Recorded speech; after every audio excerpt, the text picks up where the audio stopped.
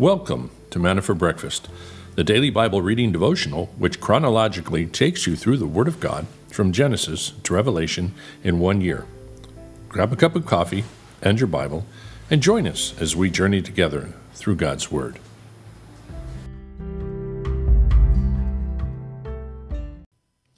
So, we are today in one chapter. Believe it or not, this is a kind of a first, I guess. And it is chapter 12, the chapter on the Passover. It's got quite a few verses, so we're going to be covering that. But first, let's go ahead and look at a couple of dad jokes. This is a good one. Why do dogs float in water? Because they're good boys. Good boy. I guess you could say good boys, but it's good boys if you pronounce it right.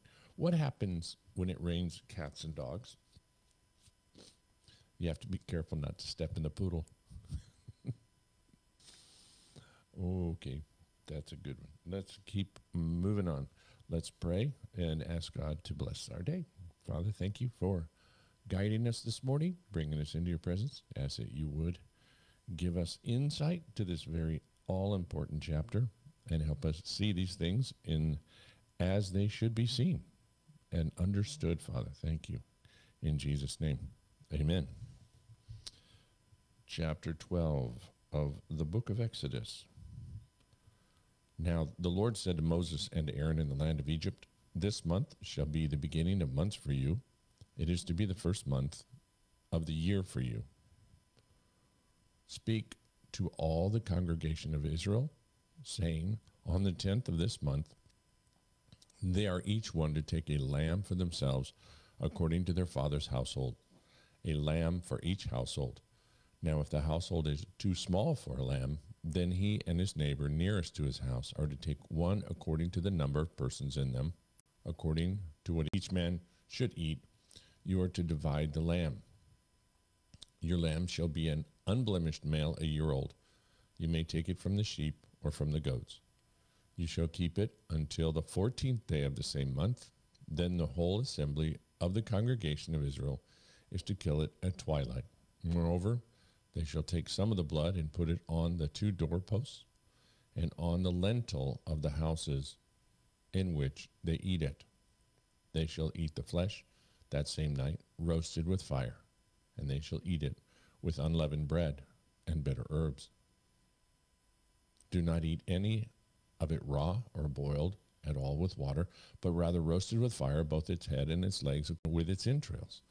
And you shall not leave any of it over until morning, but whatever is left of it until morning, you shall burn it with fire. And you shall eat it in this manner, with your loins girded, your sandals on your feet, your staff in your hand, and you shall eat it in haste. It is the Lord's Passover.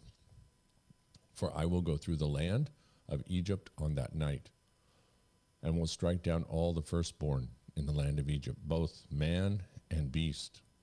And against all the gods of Egypt I will execute judgment. I am the Lord. The blood shall be a sign for you on the houses where you live.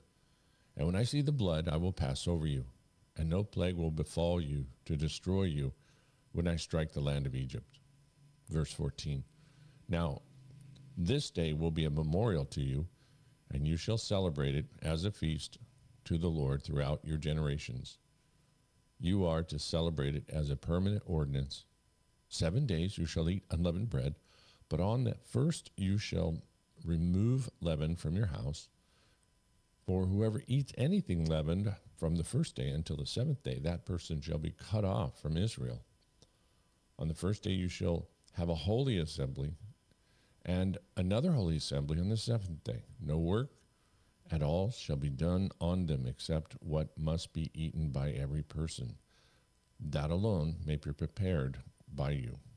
You shall also observe the feast of unleavened bread. For on this very day I brought your hosts out of the land of Egypt. Therefore you shall observe this day throughout your generations as a permanent ordinance.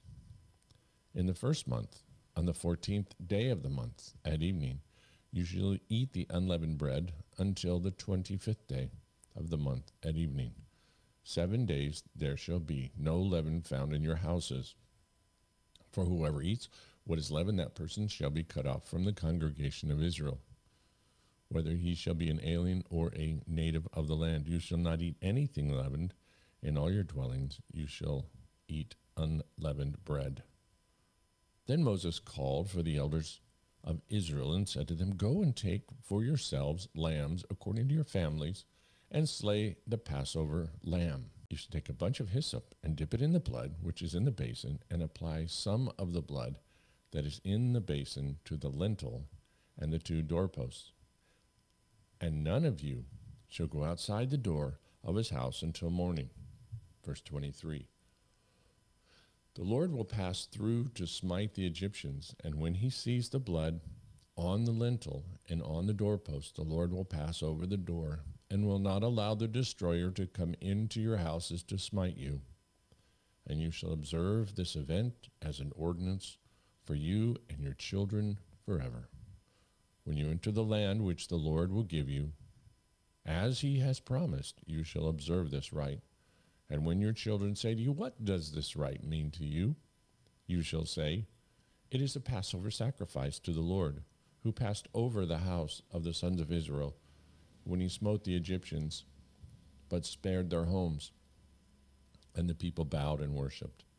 Then the sons of Israel went and did as the Lord had commanded Moses and Aaron, so they did. Now it came about at midnight that the Lord struck all the firstborn in the land of Egypt, from the firstborn of Pharaoh, who sat on his throne, to the firstborn of the captive, who was in the dungeon, and all the firstborn of cattle. Pharaoh arose in the night, he and all his servants and all the Egyptians, and there was a great cry in Egypt, and there was no home where there was not someone dead. Then he called for Moses and Aaron at night and said, Rise up, get out from among my people, both you and the sons of Israel, and go worship the Lord as you have said. Take both your flocks and your herds, as you have said, and go, and bless me also. Verse 33. The Egyptians urged the people to send them out of the land in haste, and they said, We will all be dead. So the people took their dough before it was leavened, with their kneading bowls bound up in their cloths on their shoulders. Now the sons of Israel had done according to the word of the Lord. They had requested from the Egyptians articles of silver and articles of gold and clothing. And the Lord had given the people favor in the sight of the Egyptians, so that they let them have their request. Thus they plundered the Egyptians. Now the sons of Israel journeyed from Ramses to Sukkoth, about 600,000 men on foot, aside from the children. The mixed multitude also went up with them according to the flocks and herds, a very large number of livestock. They baked the dough which they had brought out of Egypt into cakes, for it had not become leavened, since they were driven out of Egypt and could not delay, nor had they prepared any provisions for themselves. Now the time that the sons of Israel were in Egypt were 430 years. And at the end of 430 years, to the very day, all the hosts of the Lord went out from the land of Egypt. Verse 42. It is a night to be observed for the Lord, for having brought them out of the land of Egypt. This night is for the Lord, to be observed by all the sons of Israel throughout their generations. The Lord said to Moses and to Aaron, This is the ordinance of the Passover. No foreigner is to eat of it, but every man's slave, purchased with money after you have circumcised him, then he may eat of it. A sojourner or a hired servant shall not eat of it. It is to be eaten in a single house. You are not to bring forth any of the flesh outside the house, nor are you to break any bone of it. All the congregation of Israel are to celebrate this. But if a stranger sojourns with you and celebrates the Passover of the Lord, let all his males be circumcised, and then let him come near to celebrate it, and he shall be like a native of the land. But no circumcised person may eat of it. The same law shall apply to the native as to the stranger who sojourns among you. Then all the sons of Israel did so, and they did just as the Lord had commanded Moses and Aaron. And on that same day the Lord brought the sons of Israel out of the land of Egypt by their hosts. So we have 2 million, some people believe up to 3 million people all of a sudden getting up and leaving. No time to pack. God had told them to be ready, and they have their dough, but there's no time. The Egyptians were so grief-struck, and they said, get them out now.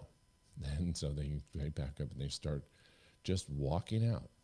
It's quite a phenomenal thing to think about, that many people pouring out of the houses all over the city with their treasures. And it's, it's interesting to watch the movies because they come out with, of course, wagons and different things. And that's probably true. If they plundered the Egyptians, they probably gave them wagons and gave them things to carry things on. And it was quite an amazing thing that happened, to have a whole nation of people just get up and leave. But here's the deal. How did it all happen? It all happened by the blood of the Lamb. It all happened by the death angel passing over them, which finally brought people to the realization of the power of the God of Israel. Finally humbled them. And this is the sad thing. This is what it will inevitably get all of the hardest of hearts to be broken and bow before the God of this universe and the King of Kings, is when they experience death. Now here, God gives them the chance. It's the death of the firstborn. And again, we mentioned this yesterday, that the pharaohs were beginning to be looked at as deities. And they were, because they were of the sons of Ra, and they were, had a sense of a kind of a mix, kind of the whole Nephilim thing. They kind of were looking at them as being hybrids, that they had divine blood in them and this and that. So the sons of Pharaoh were also divine. They were powerful, and they could not imagine that another God would have enough power to take their life.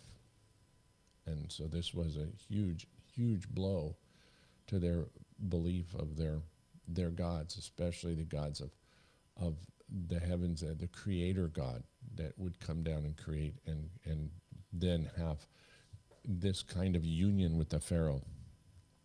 So he experiences the death of his firstborn, and those that had the blood of the Lamb applied over the houses, the death angel spared. And this, interestingly enough, God just didn't say, like the other plagues, all the other plagues, God supernaturally protected the Egyptians. They had light when they didn't have light. They were protected from the hail when everybody else was being pelted with hail. They were protected supernaturally, all of them. But the last one, the one concerning death, the one that you would, the assurance of death, you would think that would be the one that God would protect, again, all of Israel.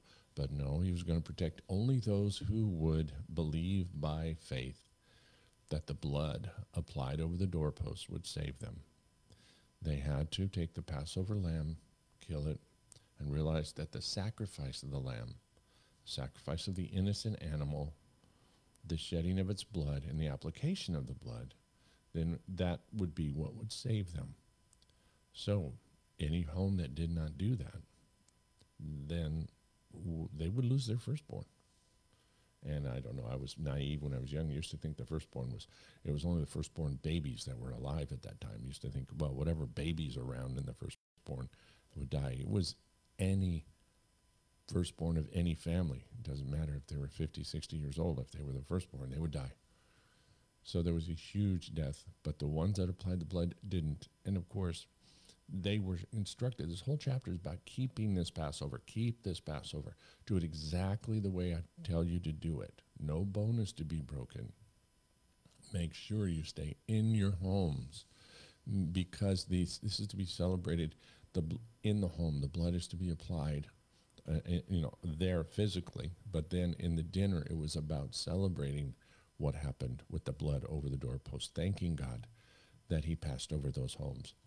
But the issue was Jesus took that Passover meal with his disciples right before he went to the cross. Obviously, the most obvious thing we can see is say, this is my blood. The blood that they applied over the doorposts of their homes so the death angel would pass over them is my blood now. And so we know that we are to take that same blood and apply it over the doorposts of our heart. We are to take the blood and realize that he is the sacrificial lamb. He is our Passover. And so we take the blood, we apply it metaphorically, spiritually. We say, Lord, I now consider myself covered by your blood. And with that, the death angel passes over. The death angel, which is the death angel which will then bring you into hell, will pass over. The second death, that is what is passed over. And we have this life eternal. So it's really annoying to me, honestly, to hear pastors of big churches, and you guys know who I'm talking about, stand up there and say, oh, I don't like to talk about the blood and death and sin and these kinds of things. It's all about the blood, and it's all about Jesus' sacrifice. And people get kind of wacky in their theology. The Hillsong musician that just left the faith recently because, I don't see a God would be abusive to his son, and, it's not fair that there's only one way. And then you go, wait a minute, you haven't stopped and thought about what happened at the Passover originally and what happened at the Last Supper and why, that he would willingly do it for you and offer his blood. That is loving someone. That is like the Bible says, no greater love, that he would lay down his life for us. So we take that and we are humbled by it and we thank him for it. And it amazes him that he would give us such clear understanding for generation to generation. I've been to a couple of Seder dinners, one pretty formal one with a Jewish family. And you go sit through the whole thing, they explain it to you, and they explain how no bone is to be broken, and you eat the bitter herbs and the tears of all the suffering for all those hundreds of years, and you have that seat for Elijah, and they're waiting for Elijah to come. They always leave the door open and those kind of things. You eat it in the house, you eat it all together, and it's a wonderful experience, but it's empty. It's completely empty because they completely miss the reasons. They try and explain to you the bread and the stripes on the bread and the holes, and you're going, hello, stripes? He was pierced through it for our size, and he was whipped, and he with 40 stripes, and you count. It's just the Passover meal, if you look at it closely, the Seder dinner, is a perfect description of the crucifixion and the payment Jesus made on the cross. It's amazing. And so we love our Jewish brothers and sisters, but they're still today missing what Jesus said it was all about. And we don't want to do that. We want to understand why it was given. That's why communion is important, and that's why we celebrate it, because that is our Passover. Well, let's continue with Charles Spurgeon today. Joyful security. I will uphold thee with thy right hand of my righteousness. Isaiah 41:10. Fear of falling is wholesome. To be virtuesome is no sign of wisdom. Times come to us when we feel that we must go down unless we have a very special support. Here we have it. God's right hand is a grand thing to lean upon. Mind, it is not only his hand, though it keepeth heaven and earth in their places, but his right hand, his hand united with skill, his power where it is most dexterous. Nay, this is not all. It is written, I will uphold thee with thy right hand of thy righteousness. That hand which he uses to maintain his holiness and to execute his royal sentences. This shall be stretched out to hold up his trusting ones. Fearful is our danger, but joyful is our security. The man whom God upholds, devils cannot throw down. Weak may be our feet, but almighty is God's right hand. Rough may be the road, but omnipotence is our upholding. We may boldly go forward. We shall not fall. Let us lean continually where all things lean. God will not withdraw his strength, for his righteousness is there as well. He will be faithful to his promises and faithful to his Son, and therefore faithful to us. How happy we ought to be. Are we not so? And that's the question. Are we not so? Are we not happy that he upholds all things, that he upholds us, and he makes the sun to rain down upon us, the righteous and the unrighteous? But in that, when those times of testing come and difficulties, we know they were held by him. His right hand knows how to control, he knows how to cover, knows how to protect. And then we acknowledge the fact that we're covered by the blood and that the second death has no effect on us. Then we are to walk upright. We're to walk with a confidence. And this is how we are to be as believers. Well, Father, thank you for this morning. And as always, bringing us into that, right into the center of understanding of who you are. The God of our salvation, the all-caring, the all-loving God, the protector God, who has brought to us a sense of purpose and meaning and understanding and peace in our life, which is beyond understanding. So we are humbled by that, and we thank you for it. We thank you for the things that you're doing in our life. And we pray, God, that you continue to reveal these things so we can image you to the rest of the world. We can show the rest of the world what it is to be ready for your coming, that we can be prepared and understand this whole issue of the being unleavened, of being in your presence and not allowing sin into the home, not allowing those things to come in and pollute us.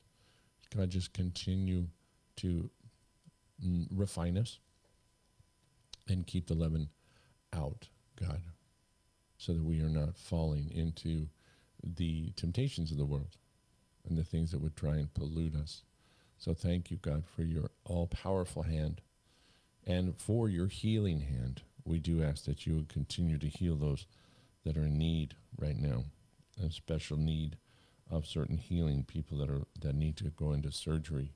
We're still praying for Pastor Joe, that things are working out for him, that he may not have these cancerous lesions. We're hoping that it's benign.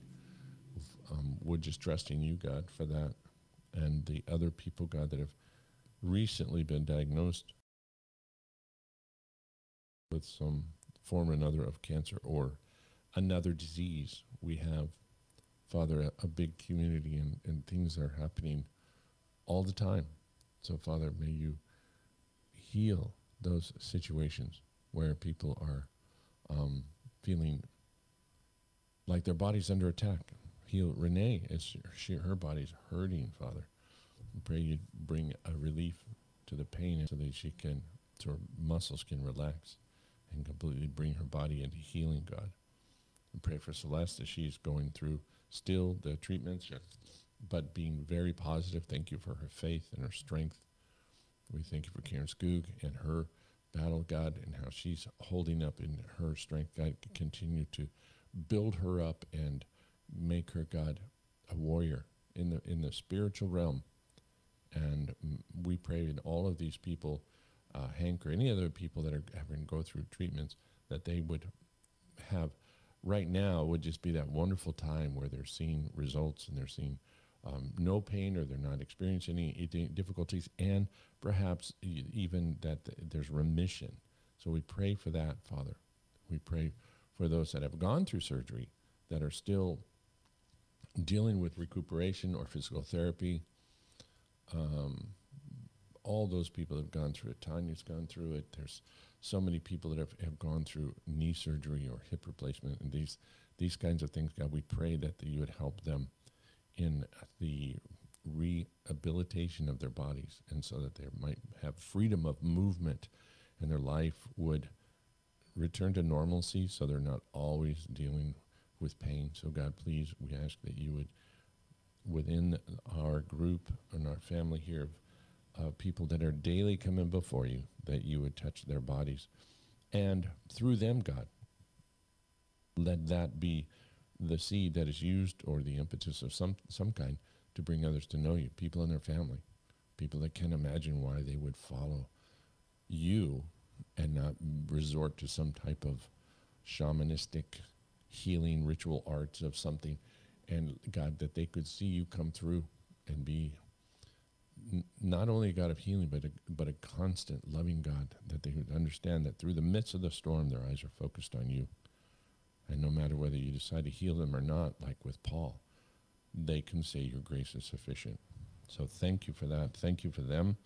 And God, we look forward to the things that you're going to continue to do in our lives this next week. So we bless you, Father, and we thank you in Jesus' name. Amen. Okay, we'll see you tomorrow, and I really plan on the radio working, and it might be on the next couple hours, since I'm just waiting for them to send me the password to get back on. So we'll see how that goes. Check it out. And then we hope to also get the podcast out today, too. So hopefully you guys can check that out as well. God bless you. We will see you tomorrow. Bye-bye.